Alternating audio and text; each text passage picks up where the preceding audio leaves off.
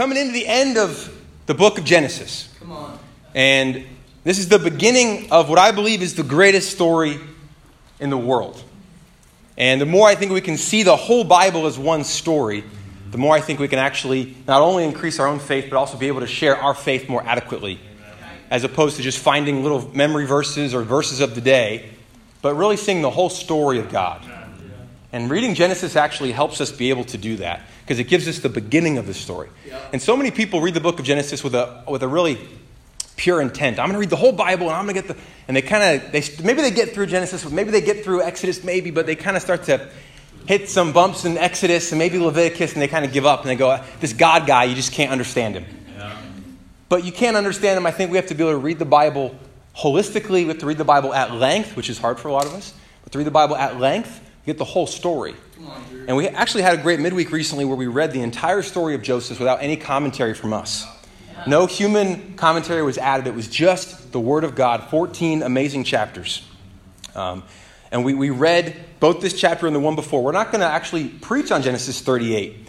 I'm going to give you some context of what happens because it is important. It is in the Bible. Stephen preached on Genesis 37, which is Joseph's story. Joseph is born in this big family, lots of kids. And remember, this is the family of Jacob and, his two wives, the two sisters, both Rachel and Leah.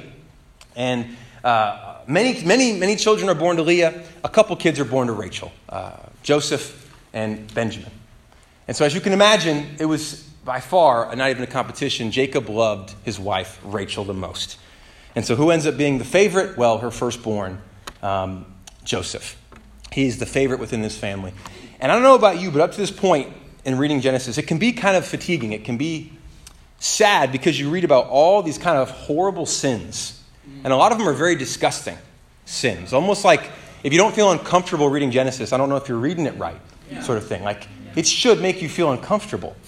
Beginning with Abraham kind of saying to his wife Sarah, she's not my wife, she's my sister, kind of giving up his wife to be had by anybody, to be treated any number of ways by anybody. Whether you go to Lot and his daughters and that whole horrible situation of incest, and then you continue on with Jacob and marrying two sisters and then pitting them against each other and then having kids kind of as a quid pro quo sort of thing, like I'll let you have a kid if you give me this. And it's all very weird and strange and honestly it's sinful. Right. This is a sinful family. Yeah. Sometimes we read the Bible, we go, I don't like what's in there, but the reality is that just because it's in the Bible doesn't mean God's proud of it. God is giving us a family to see, hey, listen, they have a lot of sin just like you do. If we all actually walked up here with our families, how different would it look, actually? The sins of the father, the sins of the mother, the sins of the siblings. Our families are sinful. We are sinful. But it can be like, God, is your plan really the best plan? Because you've chosen to work through a family, but they keep messing up. Like maybe you should have a different plan. Like, are these really your people here? And so Joseph is this kid, and then another horrible thing happens where Joseph is a little bit spoiled, and let's not be, unaware of why. Like his dad favors him. Right. So once again, parenting. If you're like, I really don't have any good topics for, family devos. Well, just here you go, Genesis. Yeah. Just pick something. Close your eyes and point in Genesis, and you have a family devo. Right there, like favoritism, like brothers fighting. And so the brothers, basically, they're angry at Joseph. It's been 17 years. Joseph is a young man of 17. His brothers decide to sell him into slavery. After being talked down by Reuben, who is the oldest. Reuben says, guys, actually, let's not kill him. Let's put him in the well. Maybe Reuben thinks I'll come back later and save him, but it's too late. They've sold him off into slavery. And not only that, but they pretend like he's dead. They dip the cloak in blood, give it to Dad, say, Dad, your son's dead. In not so many words. And then something happens in Genesis 38. Right when we're getting into the story, they go, oh, and something else happened, and it's something else entirely in Judah and Tamar. Yeah. It's a really rough chapter of the Bible. It's a really graphic chapter of the Bible. Bottom line is that Judah, we know Judah, it's one of the sons. Judah basically has a daughter-in-law. The daughter-in-law's husband dies, and Judah decides he's supposed to take care of her. In ancient times, when you're especially in a patriarchal society, when a woman's husband dies, she has no protection. She could be raped, she could be killed, anything could happen to her. She's got no money, no life insurance, so there's nothing to protect her.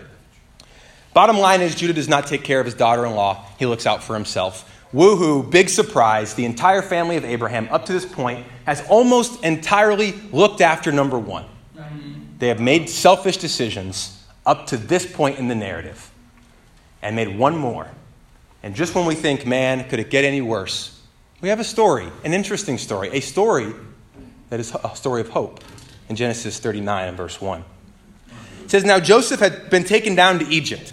Potiphar, an Egyptian who was one of Pharaoh's officials, the captain of the guard, bought him from the Ishmaelites who had taken him there. The Lord was with Joseph so that he prospered, and he lived in the house of his Egyptian master. When his master saw that the Lord was with him, and that the Lord gave him success in everything he did, Joseph found favor in his eyes and became his attendant. Basically, he's like the steward of his entire household. It's a big deal. If you watch Downton Abbey, it's kind of like that main butler guy. He's like, I'm in charge. He's got a lot of power, right? For those who don't watch Downton Abbey, I don't know what to say. Yeah, that guy. So he kind of becomes this big deal here in the Egyptian household. Verse 5, from the time he put him in charge of his household and of all that he owned, the Lord blessed the household of the Egyptian because of Joseph. The blessing of the Lord was on everything Potiphar had, both in the house and in the field. So Potiphar left everything he had in Joseph's care, and with Joseph in charge, he did not concern himself with anything except the food he ate. Now Joseph was well-built and handsome. That is never good. Now Joseph, by the way, the Hebrew is Joseph had a nice figure and a lovely face. Exact Hebrew is only used, it's very nice for him. That exact phrase is used again with only one other person in the whole book of Genesis. His mom. So his mom is a looker. Her son is a looker as well. Joseph is well built and handsome. Rachel's very own son there. And after a while, his master's wife took notice of Joseph and said, come to bed with me. But he refused. With me in charge, he told her, my master does not concern himself with anything in the house. Everything he owns, he has entrusted to my care. No one is greater in this house than I am. My master has withheld nothing from me except you, because you are his wife. How then could I do such a wicked thing and sin against God? And though she spoke to Joseph day after day, he refused to go to bed with her or even be with her. Now that's incredible, because every one of his relatives would have gone to bed with her. Yeah. They all have messed up sexually. They all have sinned sexually. All of them. Abraham, and then with Hagar. And it's not just the men, like the women. Sarah as well. Like, go with Hagar. Like, it's the men and the women. And just before this with Judah and Tamar, I mean, it's like this whole family is addicted to sexual sin of some kind. And isn't it inspiring that the cycles of sin, all of our families pass down dysfunction. I come from an incredible family, but we're all fallen. We're all human. We all pass down some kind of dysfunction. How inspiring it is that that generational sin, that pattern, can be broken. And it can be. And Joseph says no. And that is inspiring. That is encouraging. Even where we failed, we can see our kids are going to be able to potentially be free from it. That is possible. And with Joseph, we see that he says no. Now one day, verse 11, when he went into the house to attend to his duties, none of the household servants were inside. She caught him by the cloak and said, come to bed with me. But he left his cloak in her hand and ran out of the house. Joseph's really got to keep his clothes on, because in chapter 37, his brothers take his cloak, dip it in blood. Yeah. And here she gets his cloak. He's got to get some kind of zipper thing, or he's got to figure out, because he keeps getting in trouble when the clothes are being taken off him. So he needs to get some kind of more enclosed outfit. I don't know. Something. But he left his cloak in her hand and he ran out of the house. When she saw that he had left his cloak in her hand, or when she saw that he had left his cloak in her hand, a lot of pronouns, and had run out of the house, She called her household servants. Look, she said, this Hebrew has been brought to us to make sport of us. He came here to sleep with me, but I screamed. When he heard me scream for help, he left his cloak beside me and ran out of the house. She kept his cloak beside her until his master came home. Then she told him this story. That Hebrew slave you brought us, came to me to make sport of me. But as soon as I screamed for help, he left his cloak beside me and ran out of the house. When his master heard the story his wife told him, saying, this is how your slave treated me, he burned with anger. Joseph's master put him in prison and placed him where the king's prisoners were confined. But while Joseph was there in prison, the Lord was with him. He showed him great kindness and granted him favor in the eyes of the prison warden. So the warden put Joseph in charge of all those held in prison, and he was made responsible for all that was done there. The warden paid no attention to anything under Joseph's care because the Lord was with Joseph and gave him success in whatever he did. The title of my sermon is How Could I? How could I? And Joseph here does something incredible. He actually does something righteous. It's a breath of fresh air when you're reading the book of Genesis. You go, oh, amen. Amen. We all like Joseph. There's a reason Joseph is given the most time in the book of Genesis. He's given almost the whole second half of the book. Joseph is a great character. He's not perfect. He's spoiled. He's arrogant. He brought a bad report about his brothers, which means he was putting them down. When you spoil a kid, you're not setting them up for success, right? He puts down his brothers. He's not a perfect kid, but here, a 17-year-old boy, maybe a few years have passed, maybe he's 20. You know how hard it would be? You know what the difficult time, most men face, and most women too, I'm sure, but most men especially, the most difficult time resisting sexual temptation is that age range. He's a 20-year-old man, and here he is, and no. And he doesn't know anything, by the way, about his family. We know, but he doesn't know what happened. All he knows is his brothers sold him into slavery, right? As a 17-year-old boy. They sold him for money to get rid of him because they hated him. Then they lied to their dad so that he would think.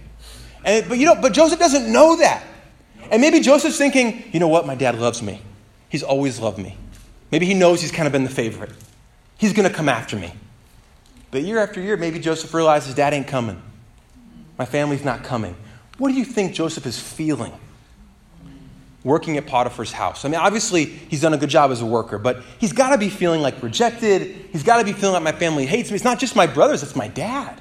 Why hasn't he come for me? My dad hates me too? Family rejection is a deep-seated emotion. Most people either fall away from Christ or come to Christ in some fashion or have to deal with a lot of sin in the Bible studies. Most ways because of sin within the family. Mom did this, dad did this. And most people actually will say, if you share your faith, even at a place like UVA or JMU, do you want to follow God? And they'll have a logical answer per se, but deep down there's some kind of usually emotional answer. I remember sharing my faith at the University of New South Wales in Sydney. This young man sitting on the steps, I can still picture it. And I talked to him, he said God didn't exist. He was an atheist and that God didn't exist. And so we talked and he gave his reasoning and I responded with some apologetics. And so finally we go back and forth. And finally he goes, if God exists, why did my brother kill himself? And I said, Eureka. It's not about all these intellectual things you're saying. It's a deep-seated emotional feeling. God can't exist because of what you feel about your brother's decision, which is related to how he felt about his mom, which is related to his dad. There's a whole bunch there. That guy's name was Justin. He actually, months later after I left, he became a disciple, which is great. But it just showed me, wow, a lot of times people give these answers, but it takes a long time maybe to get down to the heart. And we live in a world that struggles to get to the heart. We live in a troubled world. And everyone is really good at trying to deal with the surface. We've had a lot of shootings in our country. A lot of shootings. It takes something for a shooting to occur. If you just take Newtown, Connecticut, right, 2012, someone walks into an elementary school, one of the more horrific ones, right? You have a man, you have ammunition, you have a gun. And one of the big things that people talk about is, well, if you take away his weapon, maybe he'll be okay. But the reality is he's a troubled young man. The reality is that the world doesn't know how to help get to the heart of that troubled young man. And taking away a weapon, sure, maybe it could, maybe it couldn't help. I don't know. It's not the point. The point is that the world doesn't know how to help his heart. Because the same week, actually, in New Delhi, India, 6 men walk onto a train and they beat a woman to death with no weapons. The world is full of troubled people. We are those troubled people. But the world does not know how to deal with that. Because to say that we are special and that we are from God and that we actually have a greater purpose is to actually agree with those religious crazies. And they can't do that. So they say, well, we all just have to. But we know that we have the imprint of God on us. We know that in us is the essence of God. When Jesus is asked, to whom should I give? Should we pay taxes to Caesar? And Jesus says, give me a coin whose image is on it. And they say, well, Caesar's. The next question should have been, well, should we pay or not? And he goes, well, look at yourself. Whose image is on you? Give to God what is God's. And his image is on you, so give yourself to God. We have the image of God on us. We have a greater purpose. And even though Joseph is surrounded by a family of sin, he does right. Even though we live in a world where sin is accepted and it is everywhere. Think about ammunition if we use the same kind of analogy with the shootings. Think about ammunition. If you get up every day and watch Netflix that tells you adultery is okay, and then you go to school where they tell you adultery is okay, and you go to work where they tell you adultery is okay, ammunition, then you struggle to have a quiet time and say, God doesn't exist, I'm not feeling close to God, and you wonder why you're angry, why you're frustrated, because all this ammunition being poured into you throughout all of our days, and we feel like it's impossible to be able to be righteous in a sinful world. Because it is really, really difficult. It is. I find myself as I get older being able to watch less and less and less on television. I can't watch that. Well, Drew, it's okay. Nothing technically sinful about it, and it's fine, and it's fun. And I can't be putting that into my brain. You think I want to see like someone cheat on his wife and then everything turns out okay? Like, you think I want to see that? No, it's not going to turn out okay. It's going to kill the family. It's going to kill the relationship. And so the ammunition gets put into our hearts. So the question is, how does he do what he does? Because if we had like a list of all the things going against him, he shouldn't be righteous here. He should blow it. He should struggle. He should fail. I mean, this kid from the dysfunctional family, right? Some of us are like, need years of therapy because our dad was late to pick us up from soccer practice or something. But none of us were sold into slavery by our siblings. It's like, this guy had some stuff going on. Some real deep stuff, but he does right. How does he do right? How is he righteous? How does he do it? How does this guy do the right thing? I think in our world today, it's easy to say, I'll be righteous or I'll follow God depending on how I feel. And we make decisions based on emotions, and our world tells us this is the case. I feel like following God. I don't feel like doing. I'll do it when I feel like it. One of the things about history is that it helps you realize that not everything's been this way. For a long time, people did the right thing even though they didn't feel like it. If you watch a World War II documentary, and Band of Brothers is a good one, not documentary, but they have these interviews. All these guys, most of them have passed away now, but they interview them, and they're all from small farm towns, in the middle of the country. And they ask them, why'd you go to war? Because you could have died, especially guys who are volunteering to jump out of an airplane. The airplane was just invented. And most of their parachutes were like being sewn together by their wives. Like after that, oh, great, thanks, honey, for making me my parachute. Like, do you have any background in that? No, it's like, well, but they're jumping out of an airplane. It's not a perfectly good airplane. It's a perfectly just invented airplane. And how are they doing it? And you ask all of them, you know what they all say? It was the right thing to do. It didn't matter what they felt. They had people in their town committing suicide because they couldn't go serve. We don't live in that world anymore. We live in a world that says, how do you feel? And I'm not saying one's right, wrong. I think God is the answer to this. We can't just listen to our culture, but we have to be aware that our culture has an impact on us. Amen? Yeah. Our culture has an impact on us. And when so much is about how we feel, I don't like the way the Bible makes me feel. I don't like the way people make me feel. But to be able to make a decision regardless of how you feel, that is righteousness. In fact, it's how we choose leaders in the church. Who's an elder? Who gets to be an elder in the church? What are the qualifications for being an elder? Somebody who's able to make stable decisions, not be given to too much wine, be married to but one wife. Someone who's able to make decisions and not be pulled and enslaved by their emotion. Who's leaders in the church? Who are people in the Bible Jesus, Paul, Peter at first is a great example of what not to be, and then gets there. But how can we choose to be able to make the right choice despite how we feel? Right. Most of us are like, Yeah, I know I'm prideful, but whatever, I'm angry, so I'm just going to be prideful. I remember recently I was angry. And I remember the Holy Spirit came to me and he said, Drew, you can't talk like that. You cannot say that to her. You can't. And I said back to the Holy Spirit, right? I said, I'm so angry, I don't care. And I kind of like pushed me back. And I was like, whoa, no bueno, right? I was like, what did I just say? I have the right to do anything because of how I feel. And it scared me. And I had to tell people, and I got advice, and I said, I don't usually get to that place of my emotion is so high, so big, so deep. I'm anchored so much in how I feel that what I know is right just kicked aside. And I think a lot of us can get to that scary place. The reality is that Joseph was set up for failure.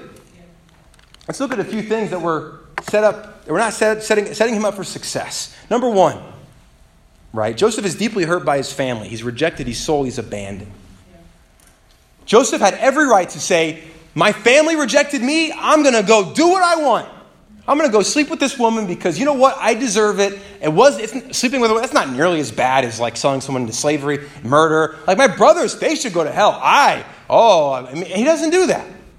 Right? What's the second thing?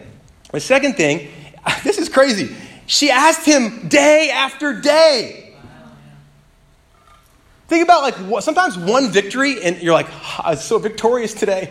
I had one temptation and I said no. What a great day. But day after day, he says no. You know, a lot of us say, and I'm too tired, I'm done. It's been weeks, it's been months. Some of us, it's been seconds. It's been tempted with this temptation to lust for at least 30 seconds. I just can't. Right? And that's a real thing.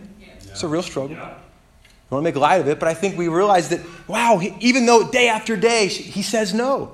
And the last one, I think is the biggest one, is it says that no one was around. You know, I wonder what we are, who we really are. You know, the world's technologically advancing. Soon, we're going to invent something where the pastor will have cameras, and everybody's as you leave, I'll just be able to know where you are and see what you're doing. No. I don't want that. Neither do you. But there's so much oversight now. You know, they know where you are, and I'll download an app. It'll be like, you must share your location with the app. And I'm like, I don't want to. Like, but we can't let you watch unless you share your location with the app. And I'm like, I want to watch. So I share how many apps know my location? I mean, they all know it. You know, we were getting onto the plane, and they were like, the airline was like, we're no longer doing passports. It's a facial recognition. And my brother was like, they'll have your face. I'm like, they already have my face. Everyone has my face. Everyone's got it. You know, like, anyway, tangent. But I wonder who we are when we're alone. Who we are when we're here, but what do we watch when we're alone? What do we say to ourselves? What do we say to somebody else at work when no other disciples around? What do we say to our friends at school, teens, when no one's around? How do we act when mom and dad aren't around? These are really tall orders. These are incredible. How is Joseph able to be righteous? How is he able to do it? The answer is in his words, in his answer. Did you notice what he says? He says, one, he gives her two reasons, right? One, he says, look at all I've been given. Come on. Look at all I've been given. All the responsibility I've been given. Do you know how, and he's basically implying gratitude. You know, in Ephesians 5, it says, do not be sexually impure, but be thankful. A lot of times the antidote to sexual impurity is not sexual purity, it's gratitude. When you're grateful, you actually don't want that anymore. But anyway, he said, I could never. And then he says, how could I do such an evil thing and sin against God? The times in the Bible when people come to true repentance, you know how you know? Because they say, I've sinned against God. You know how someone in the Bible studies is ready to be baptized? They really see their sin? It's not, I could be a better husband. It's not, I could work harder. It's not, It's, I've sinned against God. Yeah. In Psalm 51, when David writes his psalm after sexually sinning with Bathsheba, what does he say? I have sinned against you, you only, God. Yeah. When the prodigal son in Luke 15 comes to repentance, what does he realize? I have sinned against heaven and against you. Joseph is able to not think about, should I sin? Well, I deserve it. Well, I'm rejected. I feel bad. Well, I feel lonely. Well, no one's here. Well, it's been day after day. No, he thinks, how could I do that to God? The beautiful thing about that perspective is nothing can ever affect it. How is Joseph able to be grateful? How? In this situation. He was the favorite in a rich family. He's grateful. And then, by the way, if you've noticed, he's kind of like, wrongfully terminated based on his race. She plays it up, doesn't she? Xenophobia. She goes, this Hebrew, this foreigner you brought to us, this Hebrew you hired. I mean, my goodness. Joseph could be, he goes to prison. He should have been killed based on Levitical law, but he's not. So that suggests maybe Potiphar was, that just impressed by him, that he sends him to prison instead of killing him. But you know what's amazing? Is the question for us is how do we do the same thing? When we're slandered for things we did not do, when we're prejudiced, when people look at us with prejudice, people lie about us, even if people put us down because of the way we look or the way we act, or if we try to be righteous and people make fun of us. Joseph is the first person in his family to be sexually pure, really. And you know how he's rewarded? Prison! So just because you do the right thing and goes, well, I did the right thing and she broke up with me. Fine. Was it right? It was right. Who cares? I did the right thing and I got a bad grade. Was the right thing? Yeah. Who cares? Well, I did the right thing and I just was stressed was it the right thing? Who cares? Yeah. Do the right thing. A lot of times we think, what will I gain from it? Should I have a quiet time? What will I gain from it? Is it right to have a quiet time? Should I pray? What will I gain from it? Should I be nice at church? Should I forgive? Is it the right thing? The thing I want to close out with today is 3 times in this story, it says, God was with Joseph. God was with Joseph. And I kept thinking, well, then why is he here? If God's with Joseph, God was with Joseph, so God allowed Joseph to go back to Israel, and he allowed it to be right away, immediate. No, God was working in his situation. God had plans in his situation. Then at the very end, right, in verse 21, it says, the Lord was with him, he showed kindness. The word there for kindness in the Hebrew is hesed, which is a word used throughout the entire Bible to mean steadfast love. If you ever see it, I will not take my steadfast love. Why does love have to be steadfast? Because people make mistakes. People sin. And so this week, when you are tempted, and you'll be tempted today, and it won't just be sexually, it'll be tempted in any number of ways. Tempted to not have a quiet time, tempted to hold a grudge, tempted to be lazy, tempted to do something for yourself, tempted to act based on how you feel instead of what's right. You're tempted to do those things. What's best to do is just follow Joseph's example and say, how could I? How could I? Because what that does is it leads you immediately to gratitude. How could I just not have a quiet time after what God's done for me? How could I flirt with this girl at work after what God's given me? How could I cheat on this exam? How could I spend day after day after day not talking to anybody about him? How could I, after what he's allowed me to have, after what he's given to me? Yeah. How could I lead you exactly to gratitude, directly to gratitude? And when you ask how could I, not should I, or what would I gain, or let me make a pros and cons list, but you're actually not motivated by guilt, you're motivated by grace. Because it's, of course I'll do it. I'll do the best I can, because I love God. It doesn't matter, I didn't go, that's all right. I know God, he's steadfast with me. I can be steadfast with him. Yeah. In a family full of selfishness, Joseph is the first one to show self-control. Yeah. And he shows self-control, but he also doesn't consider himself. He considers God in what he's doing. I am so excited about this men's purity group. I asked for volunteers, and Josh Riggs just raised his hand. He says, I'll do it. I'll lead the group. Josh has been a Christian for half a year, right? He got baptized earlier this year. But he says, how can I do it? What do I do? Where's it going to be? He's asking all these questions because he realizes the men and the women as well, but I think in this scenario we need the men, right? But the men need each other. But we need to help each other ask that question of how could I? Because we live in a world that's not doing that. And he's taking a stand. He's going to host it at his house. He's going to go for it. He's going to lead it. And that's an incredible, beautiful thing. And for any of us who don't go because we think, oh, I don't struggle with that. How dare you? There are men in this church who are dying.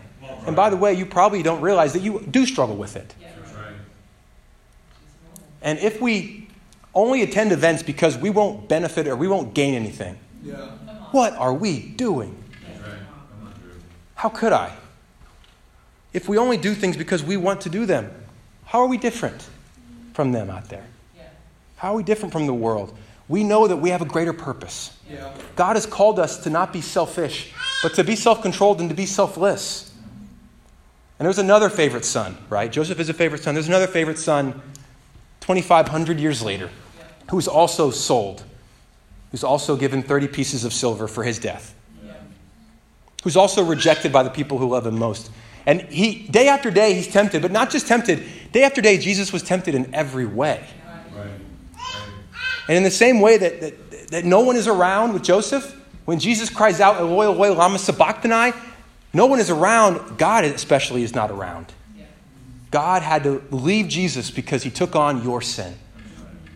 And just finally, as Joseph is sentenced to prison for doing good, Jesus lives a sinful, perfect life for you and is sentenced to hell. Prison. Peter says he goes to prison preaches for 3 days, right? In the belly of the fish. Jesus did the right thing for all of us. We are in love with Christ because we see how much his steadfast love changes our perspective. Because it's not just intellectual, it's emotional. It can't just be, I know the right thing. It's got to be, you feel the right thing. It can't just be, I know what I should do, but it's got to be, but I just can't bring myself to even do it. I can't even imagine myself in that scenario because it's just so, we got to have a reverence for God and a love for God. That means we have to change our ammunition. You just can't have 12 hours of ammunition of vengeance and hatred and racism and greed every day and think you're going to be okay.